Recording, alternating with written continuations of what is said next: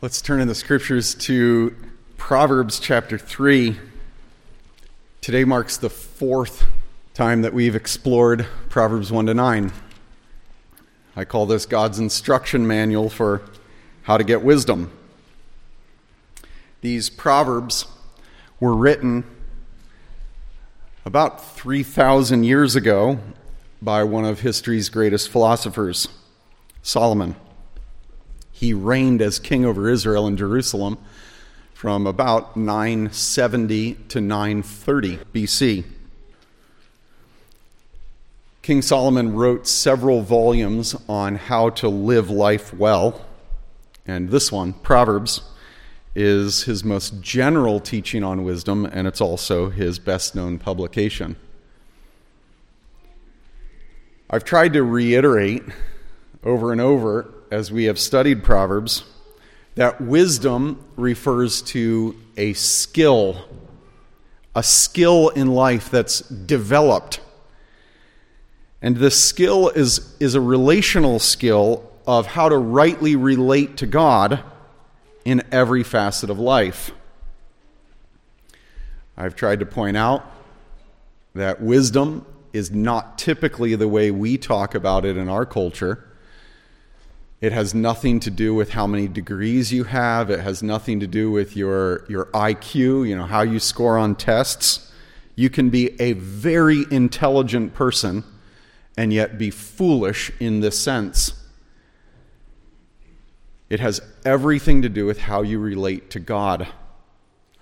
Now, we saw in the first two chapters of Proverbs 1 and 2, how to get wisdom. That was Solomon's main emphasis. And he said things like, respect for God is central. And you've got to repudiate bad peer pressure. And you've got to respond when you're corrected. And even more than just responding when you're corrected, you've got to search, hunt out correction. You've got to seek it like you would seek for hidden treasure. That's how you get wisdom. The emphasis has slowly shifted into chapter 3. We're going to see it much more, Lord willing, next week when we get to chapter 4. But the emphasis has shifted from how to get wisdom to how to keep wisdom. And here in chapter 3, Solomon says, essentially, you keep wisdom by living a life of love. Love for God, what we studied in verses 1 through 12 last week. You love God in every facet of your life. You put God central in how you think and how you do business and how you handle money and in how you respond to trials. You keep growing in love for God. And what we're going to see today, we're studying Proverbs 3 verses 13 to the end of the chapter. You're going to see that love for others is central in this passage. Interestingly, the section that we studied last week, if you remember, was 6 couplets, pairs of verses that described what love for God looks like. And if you scan down to verses 27 through 32, there are again 6 poetic descriptions of what love, this time, for others looks like. There's 6 individual lines this time, not couplets. But there's 6 how to love God at the beginning, and 6 how to love others, central at the end. And it's a really interesting poetic rearticulation of the law, which centers on loving God and loving others. So let's begin reading in Proverbs 3:13, knowing that we're coming up to this section on loving others. I'm going to offer several explanations while we read. And the message today is really only going to be able to focus on the first of the points that we get to. Verse 13, blessed is the one who finds wisdom and the one who gets understanding. You might say the human who finds wisdom, the human who gets understanding. For the gain from her is better than gain from silver, and her profit is better than gold. She's more precious than jewels, and nothing you desire can compare with her. Long life is in her right hand. In her left hand there are riches and honor. You walk down her path, it's delightfulness, pleasantness. All her paths are peace. That's the Hebrew term shalom. The full, harmonious life as it was intended. Verse 18 climactically says, she's a tree of life to those who lay hold of her. Those who hold fast to her are blessed. And then the explanation for why this is the case, verse 19. The Lord by wisdom founded the earth. By understanding he established the heavens. By his knowledge the deeps broke open, and the clouds dropped down the dew. And like I said, I'm going to spend all of the message focusing on those verses that we just read. I just want to summarize it right now. The first section that we just read there basically says, if you get and keep wisdom, you'll live a full life. And the second section is going to emphasize security. If you get and keep wisdom, you'll live a secure life. See if that's not the case. My son, verse 21, don't lose sight of these. Keep sound wisdom and discretion, and they'll be life for your soul and adornment for your neck. Then you'll walk on your way securely. Your foot won't stumble. If you lie down, you'll not be afraid. When you lie down, your sleep will be sweet. Don't be afraid of sudden terror or the ruin of the wicked when it comes. For the Lord will be your confidence, and he'll keep your foot from being caught. When the Lord's judgment falls on the wicked, the Lord himself will stand next to the righteous and protect them. I'm guessing that Solomon may have been meditating on the law, particularly Noah, how God protected him from the judgment that fell on the wicked, or maybe from meditating on Lot, how God protected him and sent his angel to protect him when his judgment fell on Sodom. And now come these 6 commands about loving your neighbor. I'd just summarize it by saying, if you get and keep wisdom, you'll live an unselfish life. Don't withhold good from those to whom it is due when it's in your power to do it. Don't say to your neighbor, go, come back another time. Tomorrow is when I'll help you, when you're able to help him today. Those 2 verses are very similar to what James writes 1,000 years later in James 2, or what John writes in his first letter. John 3:17 and 18 says, if anyone has this world's goods and sees his brother in need, yet closes his heart against him, how does God's love dwell in him? God calls us, according to these verses in Proverbs 3, to help others, to protect others, to stand up for others when we have the power to do so. Solomon continues in verse 29, don't plan evil against your neighbor. He dwells trustingly beside you. Don't contend with a man for no reason when he's done you no harm. Are you a person who's irritable, who likes to stir up fights, who is always looking across your fence line and saying, neighbors are doing this, and my neighbors are doing this? Or maybe you're looking across the pew and you're saying, they always do this and they always do this. Are you a critical person who's always looking for the thing to criticize in the people around you? That's not loving your neighbor. You need wisdom. Verse 31, don't envy a man of violence. Don't choose any of his ways. For the devious person is an abomination to the Lord, but the upright are in his confidence. It says the Lord can't stand rebellious people, but he brings the righteous into his close friendship, into his eternal fellowship. The Lord's curse is on the house of the wicked, but he blesses the dwelling of the righteous. Toward scorners, he's scornful, but to the humble he gives grace.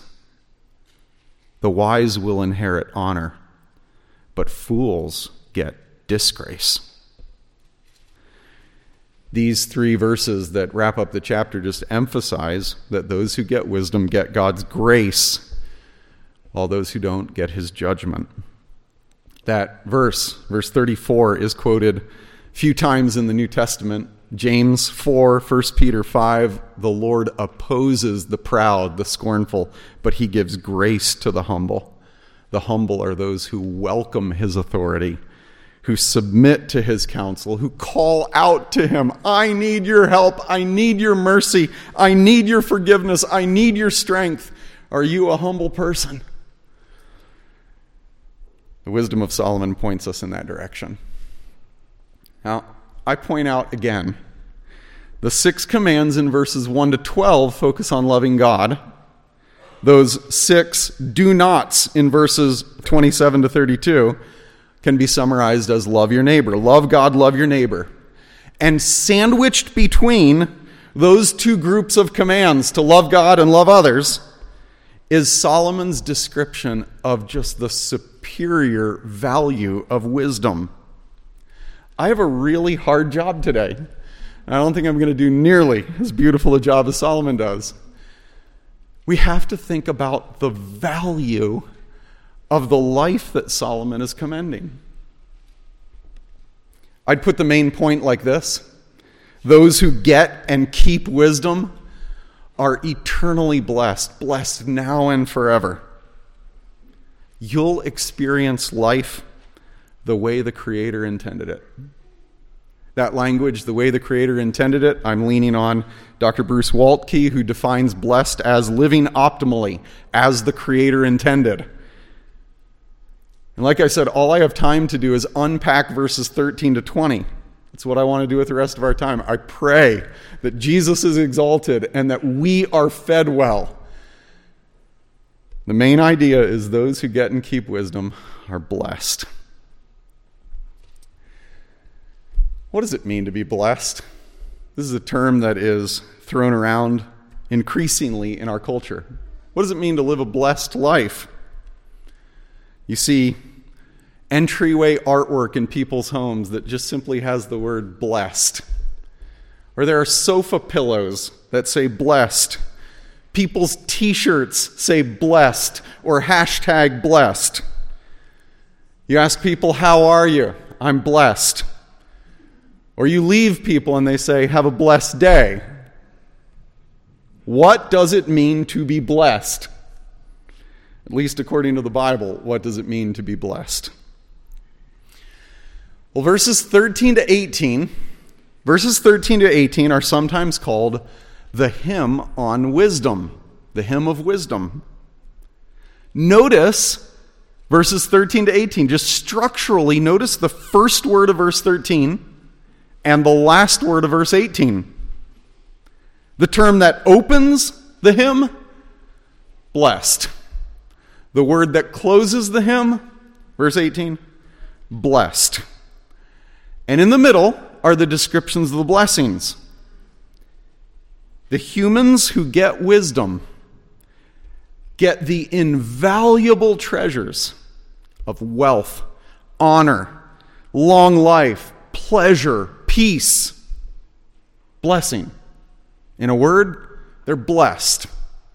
Wealth, honor, long life, pleasure, peace, the blessings that wisdom offers, the invaluable blessings that you get if you get wisdom.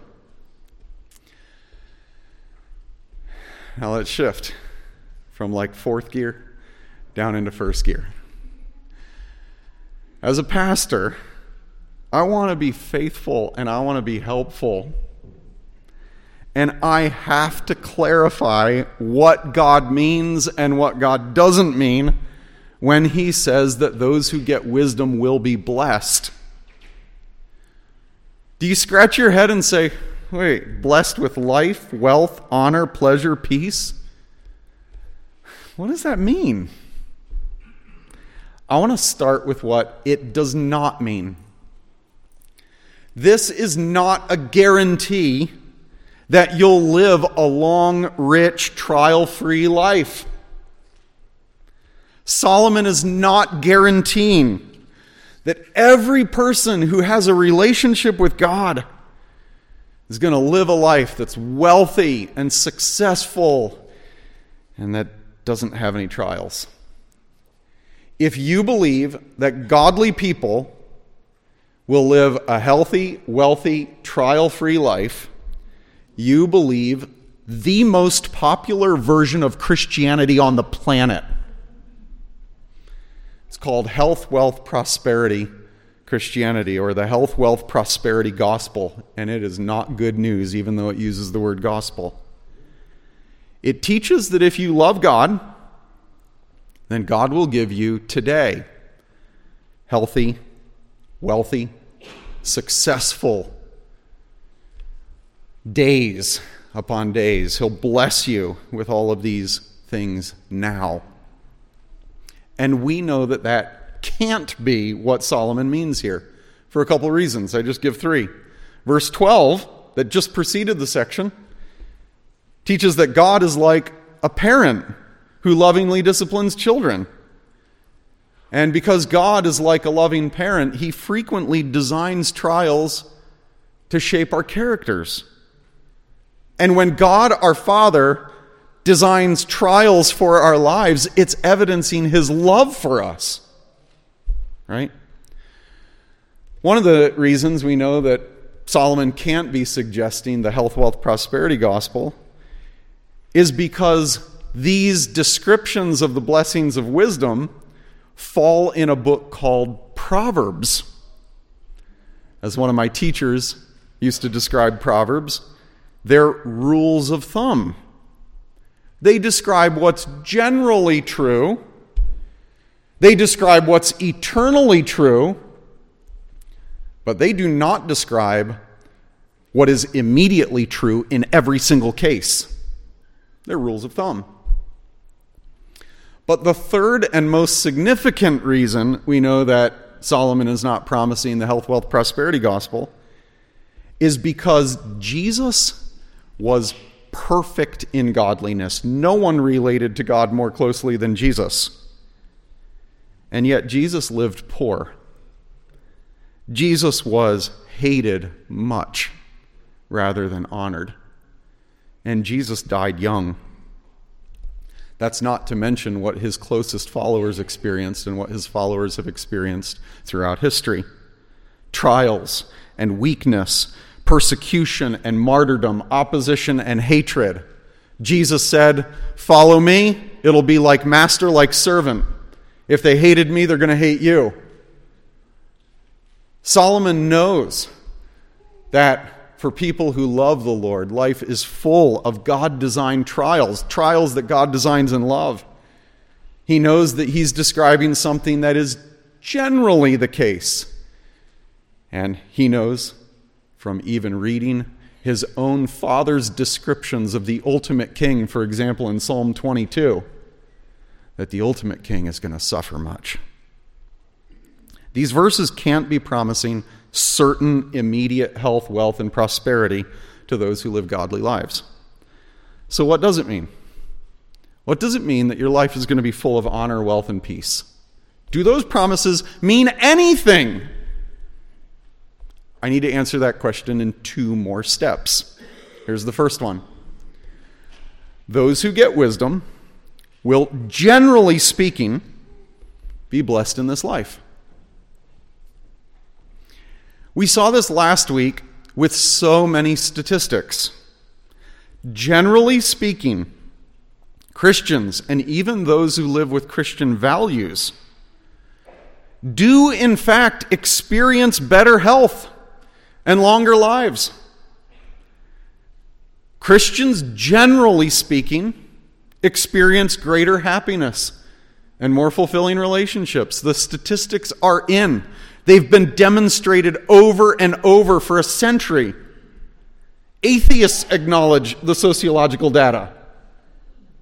Christians are generally more wealthy and more generous.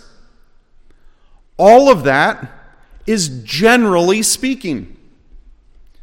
Now, verses 19 and 20 explain why that's the case. It shouldn't surprise us. Solomon explains why wisdom is such a blessing to those who get it. It's because God created the world in wisdom. So the logic works like this.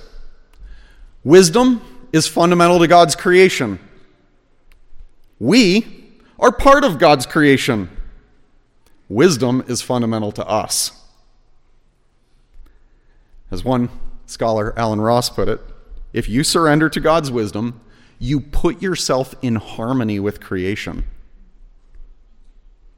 In other words, car engines, they're generally made to run on gasoline. Alternative liquids won't work. Human life, we were created to run on wisdom, on a relationship with God. Generally speaking, rebellion doesn't work, or it won't work for long. It's just the way creation works. You want to get more specific? Virtues like unselfishness, kindness, diligence, honesty, self-control, generosity. These virtues, generally speaking, they will lead you to live a happier, more honorable life. They're good for you. To put it another way, negatively, if you choose to rebel against the created order, you're going to choose confusion and destruction.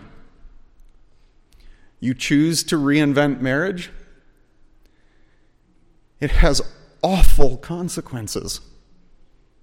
You choose to create new genders. You try to live without God at the center. To ignore God's created order is to choose the path of destruction. And statistics on longevity, statistics on the emotional health of children, statistics on disease and STD, they've confirmed it over and over and over and over. To submit to God's wisdom is to submit to the way God created things to work. It's to live in harmony with creation. Now, I've gone through that to make the point that those who get wisdom, generally speaking, are blessed in this life. But I am convinced, and here's where the message is going to end, and there's still a good chunk ahead. Okay, buckle up. I'm convinced that Solomon has much more in view than just temporal blessings, like you might live a couple extra years longer. And you know what? You're going to be better off financially if you choose this way. Solomon doesn't have merely that in view. I'm convinced that when Solomon says you're going to be blessed, he means that those who get wisdom will be forever blessed in the kingdom of Israel's ultimate king.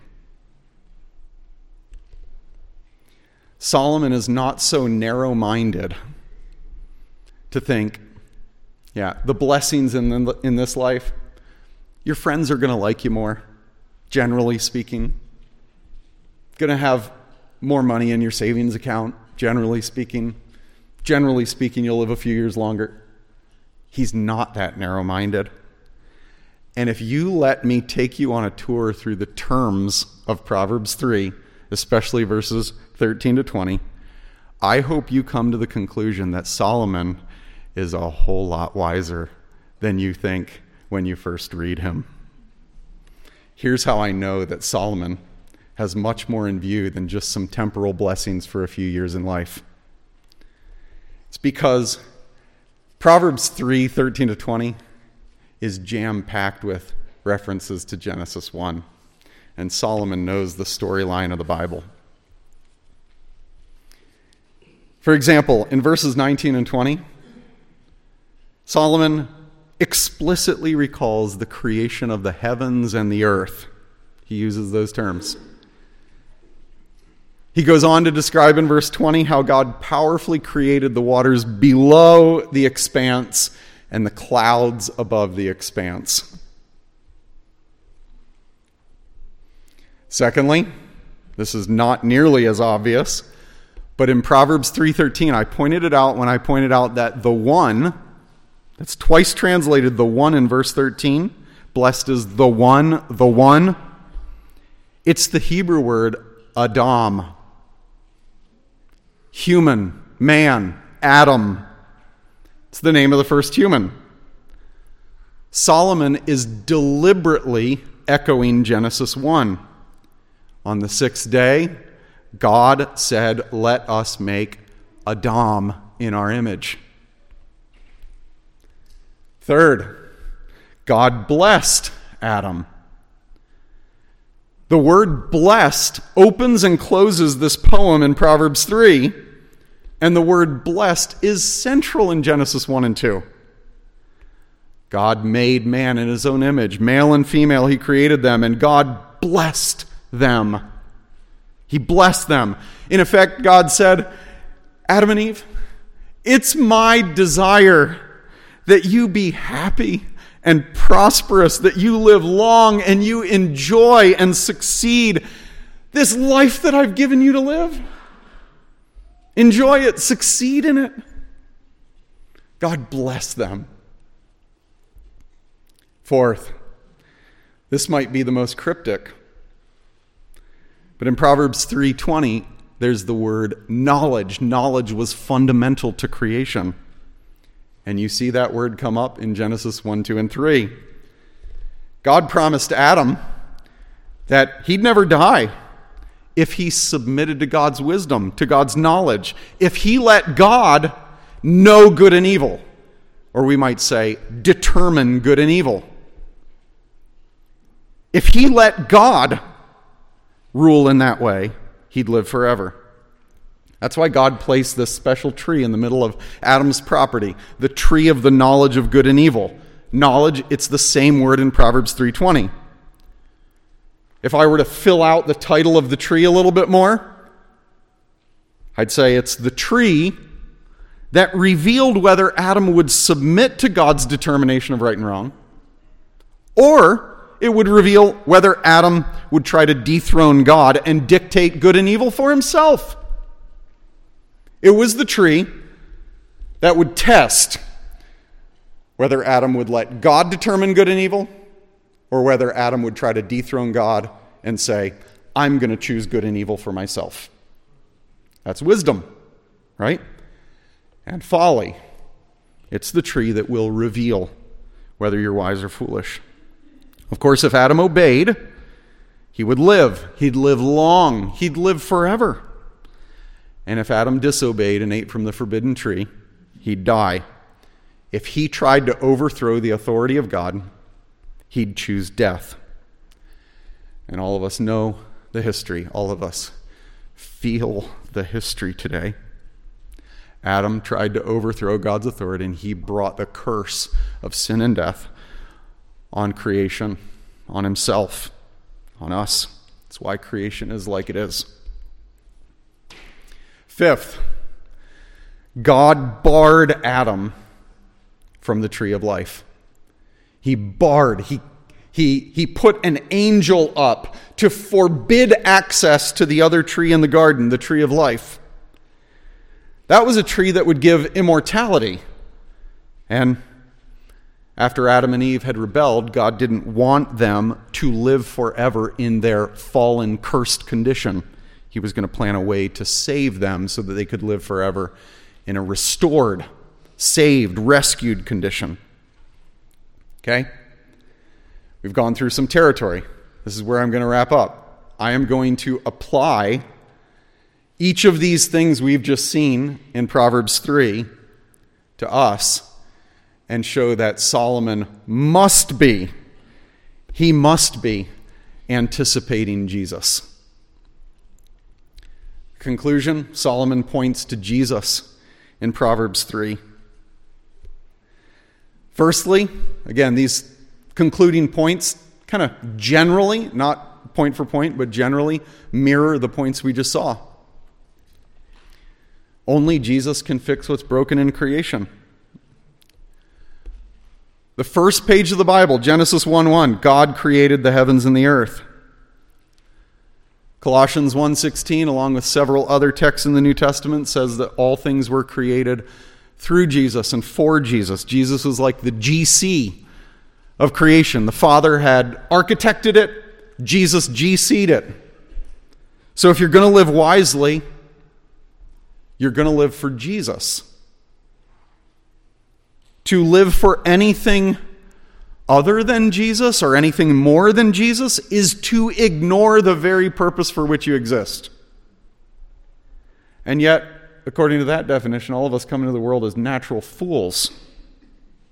We live for ourselves rather than for Jesus. We're made for him, and yet we don't live in line with the purpose for which we're created. But the message of the New Testament is that the one who created the world has the power to remake it. The creator of the old creation is making all things new. And if you embrace Jesus as your Savior, you, as it were, dip your toe into the ocean of the new creation. If anyone's in Christ, he's a new creation. You've stepped your foot into the new creation, and one day you're going to swim in that ocean. Solomon knew that if he goes back to creation, he goes back to God the Creator, and he looks to God as the only one who can fix his creation. Creation is being fixed through God the Son to the glory of God the Father. The way you become part of the new creation and experience the blessed life is to embrace Jesus. Second, concluding application, only Jesus can restore blessing to people and to creation. If the first point focused on creation and the power behind creation, the second point focuses on blessing. The term blessing. When Adam brought the curse of sin and death on himself and on all creation, God began promising that he would undo the curse and that he would restore blessing to creation. This is what Genesis is all about. Just do a read-through of Genesis and highlight every time you see the word blessed. One of the key places in which you'll see it is when God approaches Abraham, who's an idolater. And out of nowhere, God says, in your offspring, all nations on earth will be blessed. That's a way of God saying, I'm going to undo the curse that covers creation through one of your descendants, Abraham. And you say, why did God do that to a sinful idolater like Abraham? Grace. There's no other explanation. Grace. God would clarify in the centuries ahead that this blessing that would come to all of creation would be through a mighty king from David's line. Solomon knew these promises. Solomon was not brainless when he used the term blessed. Solomon knew these promises. He sang about them in Psalm 72, the Psalm of Solomon. Solomon is actually singing that the promised descendant of Abraham and the promised descendant of David, who's going to rule forever on earth, is one guy. Solomon knows what he's talking about. So God promises to bless people all the way back in Genesis 1. And when creation falls under the curse of God, God says, I am going to restore blessing to all of creation. And he clarifies how that blessing is going to come. As you read through the Old Testament, you learn that God's blessing on you has everything to do with whether or not you submit to his plan to bring about this king. Psalms 2:12 says very bluntly, submit to God's chosen king, take refuge in him, and you will be blessed. It's the only way to blessing is if you submit to God's king who's going to bring blessing on all of earth. It's no wonder then, thinking on this term blessing, it's no wonder then that when Jesus comes, the message for which he is most known begins with, Blessed are the meek. They're going to inherit the earth. That's not talking about living a few extra years and having a few more dollars in your pocket because you're a wiser saver and spender. It is generally true that people who follow Jesus do have a little bit more money in your pocket. Solomon is not thinking of those blessings. He's thinking of the blessings that come under the authority of Jesus, who said, "Blessed are those who are broken in spirit and humble before God. They're going to inherit the kingdom." That's the blessing Jesus is talking about. That's the blessing Solomon's talking about. It's interesting that the very last book of the Bible, Revelation, ends with 7 statements of blessing interwoven all through it. And if you wanted to sum up all 7 of those statements of blessing, you are forever blessed. You are eternally blessed. Even if you experience all kinds of sufferings and persecutions on earth right now, you're forever blessed if you persevere in commitment to Jesus. Solomon is anticipating eternal blessings under Israel's ultimate king. Third, concluding application. Only the obedience of Jesus, who was the second Adam, can undo the damage that the first Adam did. The first Adam disobeyed and brought sin and death on creation. Only Jesus perfectly obeyed God. And yet, even though, as it were, he earned life through his obedience, rather than experiencing God's blessing, Jesus chose to die under God's curse to bear the punishment of the disobedience of others. Now, I repeatedly observed at the beginning of the message, I tried to emphasize it again when I stated the main point, that Proverbs 3 is really all about loving God and loving others. That is what we're made for. We are made to love God and love others. And yet, as we confess this morning the truth that we're condemned and our twisted love evidences it, we live in a world of twisted love, just like Romans 1 and 2 describe. My son and I were in Walmart yesterday, and we walked right by the bin of merchandise, the center of the aisle when you walk in on the pharmacy side, where all the products in that bin, their hats and glasses and shirts, all the products featuring rainbows and many of them. Love is love in the middle of these products. Love is love. Have you ever thought about that popular slogan? Now, simply, right, if you're in elementary school and you're given a vocab test and you try to define a term with the term itself, you'll get it wrong, right? So it doesn't make very good sense in that way. But love is love. Is it true that whatever I claim love to be becomes love? Is love? Just because I say it's love, it is love? I would say no. Love is goal-oriented. Love is something. I think all of us instinctively know what it is. It is sacrificial commitment to another person's best.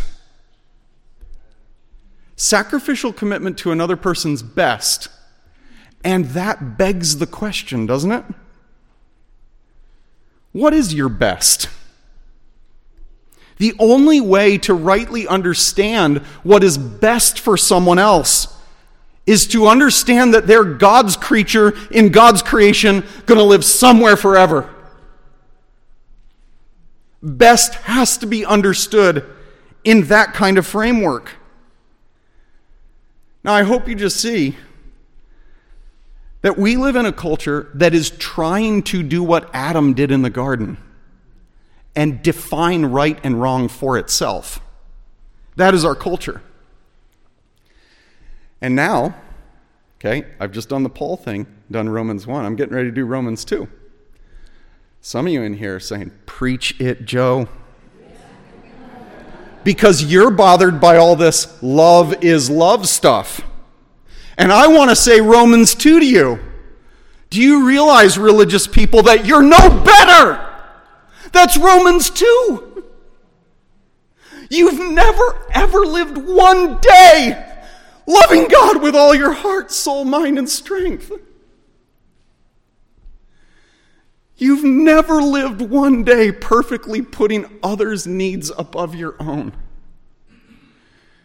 Every one of us in here needs to be thinking, oh, when it comes to loving God and loving others, I'm a failure. I'm a fool. Help me, God. Be merciful to me. If that's you, you're getting the point of the law. God didn't give you the law to say, love God, check. Love others, check. I guess I'm good. I'm not as bad as those other people. The law is intended to expose your need for God, to drive you to God. Right? I ended last week saying Proverbs 3 is a beautiful poetic re-articulation of the law, which can be summarized as love God and love others. And you must realize that the law gives you no power to obey it. Jesus gives you power to obey the law. By his Spirit, your heart can be changed from stubbornness and resilience to softness and repentance. God can change your heart. You don't need the old covenant law. You need the new covenant grace. You need Jesus to forgive you of your lawbreaking. Lawbreakers don't need more law. They need some just way of being declared righteous. The only way that can happen is through Jesus, who took your punishment on you and offers to credit to any who will follow him his righteous status. And to those who trust Jesus, the Spirit indwells us to begin to produce in us a love for obedience and a growth in obedience. The law should drive you to God. I end here. Only Jesus can give access to the tree of life. Solomon says climactically in this hymn, verse 18, those who get wisdom get the tree of life. Now, Solomon knows that the tree of life is a powerful symbol of immortality, of eternal life. He knows that those who eat from the tree of life live forever, and they experience life as the Creator designed it. And Solomon knows that there has been no mention of the tree of life since Genesis 3. After Proverbs, interesting, the next time we see the tree of life mentioned in the Bible is in Revelation. It's mentioned once in Revelation 2 and 3 times in Revelation 22. And according to Revelation 22, in the future, when King Jesus rules over planet Earth, that he has completely rid of all sin and pain and sickness and crying and death, in that day, the tree of life will be an entire species of trees that grows on earth. It is going to be prevalent throughout the new creation. It will be growing year-round. There'll be plenty of fruit for everyone to eat as often as they desire it. And Revelation says it will be for the healing of the nations. You long for that? Did you wake up this morning to the headlines about Sudan and the headlines that continue about Ukraine and the headlines that continue about the aggressiveness of North Korea and the amassing of China? Are you grieved by the international conflict in our world?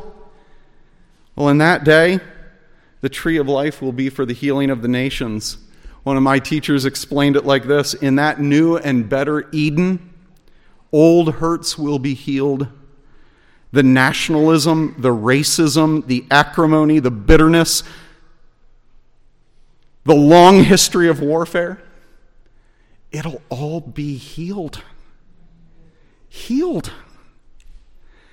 And the only way to experience that tree of life existence is through Jesus. I hope you see that according to Solomon in Proverbs, to get wisdom is not merely to get tips for a better life, a life that generally leads to a few extra years and a more stable financial condition. Those are good blessings. I'm not trying to completely eradicate those as blessings. They are blessings. But Solomon has much, much more in view. Solomon says here, to get the wisdom I'm talking about is to get something that's much more than money. In fact, it's to get something that no amount of money can buy. He says, essentially, to get wisdom is to get Jesus. It's to have a personal relationship with God. To get Jesus is to get the eternal kingdom of Israel's ultimate king. It's to live eternally and abundantly blessed in that kingdom. So I say very simply and pointedly, do you want a blessed life? Then commit your life to Jesus. Get Jesus. Call out to Jesus to be your Lord and Savior. Have you gotten Jesus? Then I say what Solomon says, and I say what Jesus said, and I say what every one of Jesus' disciples who wrote the New Testament says. Do not let Jesus go. Hold him. Keep strong hold of him. Father, I pray that everyone in here would find the blessed life, the eternally blessed life that is offered only in Jesus. I pray for our good and his glory.